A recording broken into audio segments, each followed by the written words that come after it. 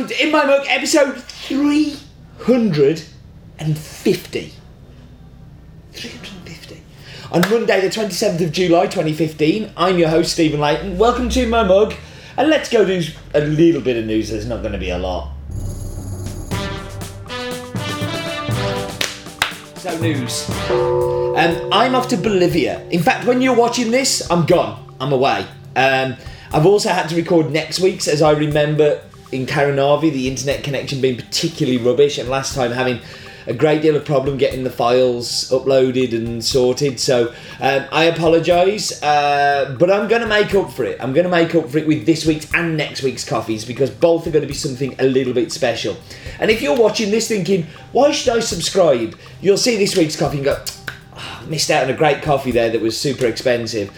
But don't worry, because next week's going to be just as expensive. And keeping on that theme, this week's coffee is a very special lot from a very special friend. So, with it being a landmark episode, if you go back to episode 300, you will see the last time we did this special coffee with Alejandro actually on there. And you should go back and watch 300 because it's one of my favourites. It was a live version that was live streamed and all sorts. This coffee's normally £9.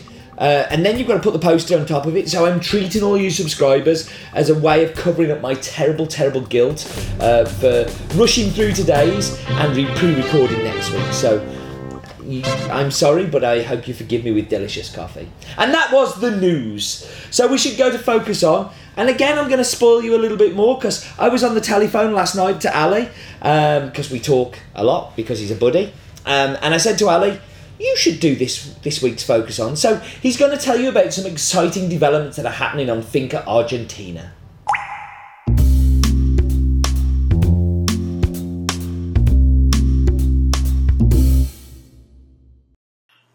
Hi, I've been told to do the focus on this week.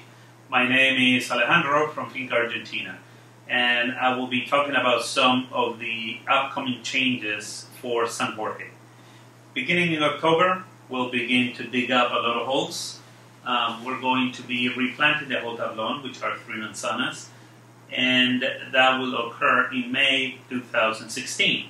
And we're basically going to change all the red bourbon for yellow bourbon that we have ready in the nursery. It's about these tall, ready to go. And I guess you can consider that red bourbon that you're about to try on the endangered list. Luckily for you, Steve is convincing me, or at least trying to keep a part of the tablon with the red bourbon and another one with the yellow bourbon, just to see how it works out and which one develops better flavors and so forth. So we may end up doing that. But something we bounced off today with him, so we'll see. We'll see when he visits, and we'll figure it out then. Okay? Enjoy the coffee.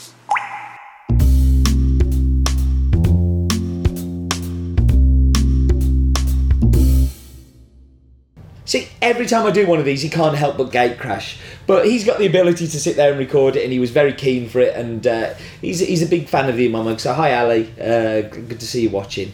Anyway, so this coffee, it is in our 4th year of having it, and I love the way that it kind of shows the progress that we've had with Alejandro and this coffee. We first came across it 4 years ago, where I got this sample sent, very well presented, very pretty, landed on the doorstep, as lots of samples do. It was actually Ali's cousin Roxy, who sent through the sample. He said, I've got a cousin in El Salvador, and I get lots of those type ones, and his coffee's great and you should try it. So we cupped it, we liked it, we said, we'll take 20 bags maybe. They sent a whole container with just the 20 bags in, just so they could start working with us. It kind of grew from that one.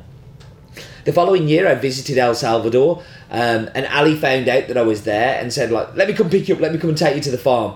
Literally picked me up at ridiculous o'clock and took me up to the farm, and we spent a whole day, and ever since we've been really good friends. I've been to El Salvador 3 times since, and stopped at his family house with Lucas and Melanie, who are also great friends. Alejandro's been to see us think it's 3 times to Stafford now, 3 or 2. It might have just been London that he came the one time, but he came and spent 3 weeks with us this winter, learning how to roast, kind of hanging around the roastery, doing jobs, working with us, and stopping at my house and stopping at Dale's house, and just this guy's a real good friend. It's lovely. It's a really lovely relationship that we have. It's really nice to be able to buy coffee from somebody whose company I also enjoy, and who I would also class as a special friend. The way he ended up taking over the farm was Alejandro used to be a acquisition banker in mergers and acquisitions, and was in New York. Met Melanie, who is from Costa Rica originally. They had a baby, and they wanted their baby to be brought up in El Salvador. So he came back and turned up to his family and said, like, what can I do in the family business then? And they'd had this farm that they weren't doing a lot with. It was just kind of ticking over, and he took over. He took over the farm. He took over the running. He started doing the reaching out to people like me. So we actually bought more of this coffee than we've ever bought this year, and we broke it down into the separate lots. So this is the San Jorge lot, and we're nearly an exclusive buyer, but we also introduced another buyer to the natural coffee and some of the washed from the farm in the States, in Los Angeles, a place called Demitas. And Bobby is a good friend. I'm actually going with Bobby to Colombia because I'm also going to Colombia as well as Bolivia. Keep up. But this comes from one of the 8 lots on the farm, 8 plots, 8 tablons, and it's the San Jorge.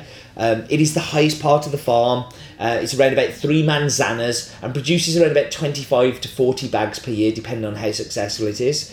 The altitude of this lot is 1,300 to 1,500 metres, and it's 100% Bourbon. Historically, it's always been known as the owner's selection coffee. So Alejandro's grandfather, who used to work the farm, he used to get his personal coffee from this point, and it's still the part where Alejandro's dad and Alejandro, when they are having coffee from there, they still take that. The farm itself used to be over 250 manzanas, but it's been slowly broken down over time, as lots of the farms in El Salvador have. But San Jorge is still their favourite plot. As I said, the plant stock is Bourbon. And as we know, 70% of the plant stock in El Salvador is Bourbon. It's an heirloom varietal. It grows very well in El Salvador. And for me, some of the Bourbons from El Salvador are the best in the world. They have the perfect climate to grow it. The low yields mean that it tends to be a better quality cup. Unfortunately, it's high maintenance. It takes an awful lot of work to look after Bourbon. And it takes a very diligent farmer. Now, most of the farms in El Salvador are quite small, so it allows these farmers to be extra diligent. The farm is based in the Apaneca Lamatec mountain range near the town of Turin in the Archipan department. During the closed season, so during the non-harvest season, there's 16 people employed full-time maintaining and weeding and looking after the property in general, security, things like that. Goes up to around about 50 people during the main harvest. And the main harvest, all the coffee cherries are picked and they're taken down to a mill which is around about 18 miles away. This year we did a special project, so the pulp never gets used as fertiliser on the farm, and this year we paid for the fertiliser to be taken back to the farm because that was something Ali asked us to help with, and I was very happy to. So we should go through the figures. It's farms in El Salvador. It's called Finca Argentina. The tablon is called San Jorge. It's a Bourbon varietal. It is fully washed and sun-dried. Finished off a little bit in the dryer sometimes as well, just to finish it and make it a little bit more consistent. It is 1,300 metres above sea level, owned by the Martinez family and managed by Alejandro Martinez. And it is in the Apaneca mountain range in El Salvador. So now it's time for the map bit, and I know that this map bit's going to be a good one.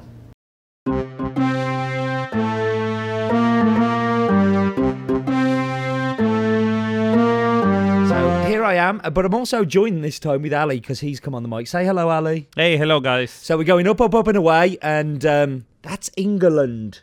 Inglaterra, yes. Inglaterra, see. So here we are in Central America. A lot of coffees from Central America and an awful lot from El Salvador. We kind of have a whole spine of coffees in El Salvador. I'm going to hand you over now to Ali to tell you about this bit. So we're zooming in El Salvador, as you can see. And it is known as the land of the volcanoes. That's what Cuscatlan actually means, is the valley of the hammocks, because it shakes so much. Now we're zooming into the west part of the country, and you can see Finca Argentina up there. We're starting to zoom in. Is in Apaneca-Lamatepec range, and that's the actual right house there, isn't it? So you can. It was obviously a clear day when Google Earth came to town. True. That big patch you see there is the geothermal, perforations that they did on the farm. So that was the bit that you were saying that you sold to the geothermic company. Yeah. Is that Guatemala in the distance? And in the back, you see Guatemala, the yellow line to the left. That would be Guatemala. And taking Steve to see some farms on the right side of that this year. Fantastic. I can't wait. It's a part of the country I've never been to, so it's kind of good to get the other bit. And now we can see how close the Pacific Ocean is really to the farm, but we're at, 1,400 metres, but that close to the sea. So it's a steep up volcano part, isn't it? Yeah, it is, as you can notice from this zoom-in picture. Yeah. And that was the jewel, that bit. Well done, mate. Thanks. And now it's time for Roland's Daft Fact of the Week.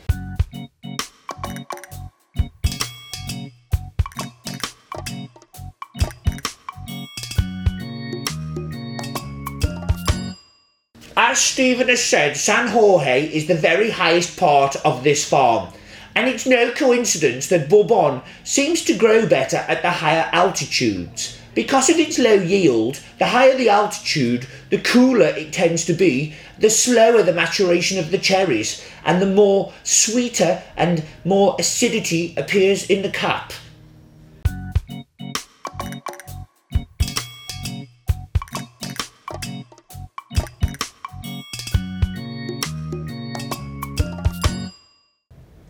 He's right. Altitude and Bourbon do seem to go hand in hand. So I'm going to whack you on pause. I'm going to go and get delicious coffee, and I'll be back with you in just a second. Okay, so I'm back. Let's get into this. So, what I'm going to expect is milk chocolate. Yep, get the milk chocolate. Get caramel, sweet. I expect all of these things from an El Salvador Bourbon. Every one of these tablons tastes slightly different. This one, for me, I get a really distinctive pomegranate. Now, 50% of people I spoke to go, yeah, me too. And 50% of people who've got it go, I don't. But for me, it is just pomegranate. And if I perceive it, it must be right. Because if you perceive something, you must be right too. Like, we all perceive things very, very differently. So, into the cappuccino. And in the cappuccino, you get a sweet milk chocolate, you get a very big, full mouthfeel, you get the caramel. Not so much of those delicate notes of like pomegranate, but you do get like a big creamy body with it. And obviously the milk just brings that creaminess out. It's actually really good. It's really, really good. So, into the brewed. And here, Chris has given me the Zendesk mug. We like the Zendesk mug. If you don't know what Zendesk is, when you email into Hasbeen, it goes into Zendesk and we all assign it to whoever needs to deal with it. So it's like a big inbox for everybody, and then you make it into a smaller inbox. It's like a customer help desk. But yeah, this is, I mean, again, I'm expecting chocolate, I'm expecting caramel, I'm expecting sweet, and I'm getting all of those things. The pomegranate is actually bigger here than it is in the espresso. And in previous years, I've had it the other way around. But in the brewed coffee, I'm really getting that pomegranate. I'd love to hear if you are too. I'd love to carry on this research of 50-50 of people saying yes, people saying no. I think it's a delicious coffee regardless. I think it's definitely the best lot from the farm, and it's definitely worth that little bit extra because it's such a small lot, it's so low yielding, such a difficult place to harvest. They use the best pickers to harvest there. You know, the manager manages that area, so he spends all of his time looking after San Jorge and then managing the rest of the team looking after the rest of it. It's a special coffee. Okay, time to wrap up. Thank you very much for joining me, as always. Episode 350, a big landmark. Go back and watch episode 300 from when Ali was on. Yeah, do remember, life is definitely too short for bad coffee.